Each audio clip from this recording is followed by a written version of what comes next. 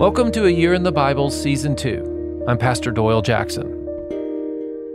Day 40, Mark chapter 2, How Forgiveness Works. Day 40, way to go. What does forgiveness feel like? What does it feel like when you need forgiveness? When I let someone down, it's like an extra weight on my heart. I don't like failing to meet someone's expectations. You've heard me talk about the animals we have on the farm. We have 3 sheep, a pony named Sugar, and a miniature donkey named Olive. Well, some days I get home late from work, and it makes me feel terrible because I know they're waiting on me to feed them dinner. I have a friend down the road. He's a high school student who will come in and help me out at times when this happens. But the worst is Olive. She hears me coming. The slightest rattle on the barn door or just seeing me pull in the driveway, she'll cry out with her donkey bray, "Hee-haw." It sounds so sad. Even worse than my sound right now. It sounds like she needs help. Forgiveness is a weight that needs to be lifted. This is why Jesus came. Mark chapter 2 is Peter's story of Jesus, the Son of God, who came to forgive. Mark 2 opens with 4 friends carrying a paralyzed man on a mat to Jesus.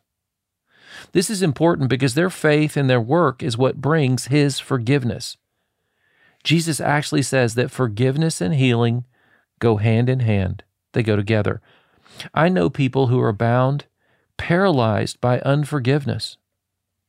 Mark 2:5, when Jesus saw their faith, He said to the paralyzed man, "Son, your sins are forgiven." Maybe you need forgiveness today. Now, what follows is people objecting to Jesus having the authority to forgive sins and heal. Forgiveness is only possible because God is willing to do the work of the cross. God is willing to do the work of coming to forgive. Are you willing to take your unforgiveness and paralysis and hand them over to Jesus, to present them to Jesus? Jesus is willing to forgive tax collectors and sinners.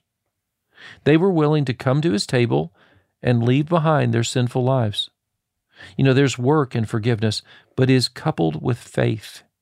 Jesus says they don't fast now, talking about His disciples, but they will.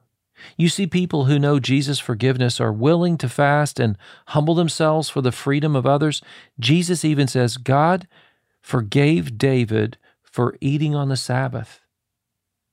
God has always forgiven us when we serve Him. The Sabbath is to remind us we are God's children, forgiven and loved. That's why we take rest. It's why we take time to pause to receive God's love and forgiveness. Let's pray. Father, thank You for forgiving me of my sins.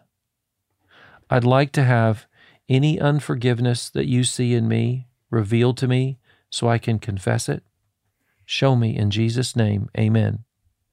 Reading brings freedom. Keep reading. I have a great 12 steps to forgiveness study. If you'll email me at pastor@tcnd.org, that's pastor@tcnd.org, I'll send you the 12 steps to forgiveness to help you with that.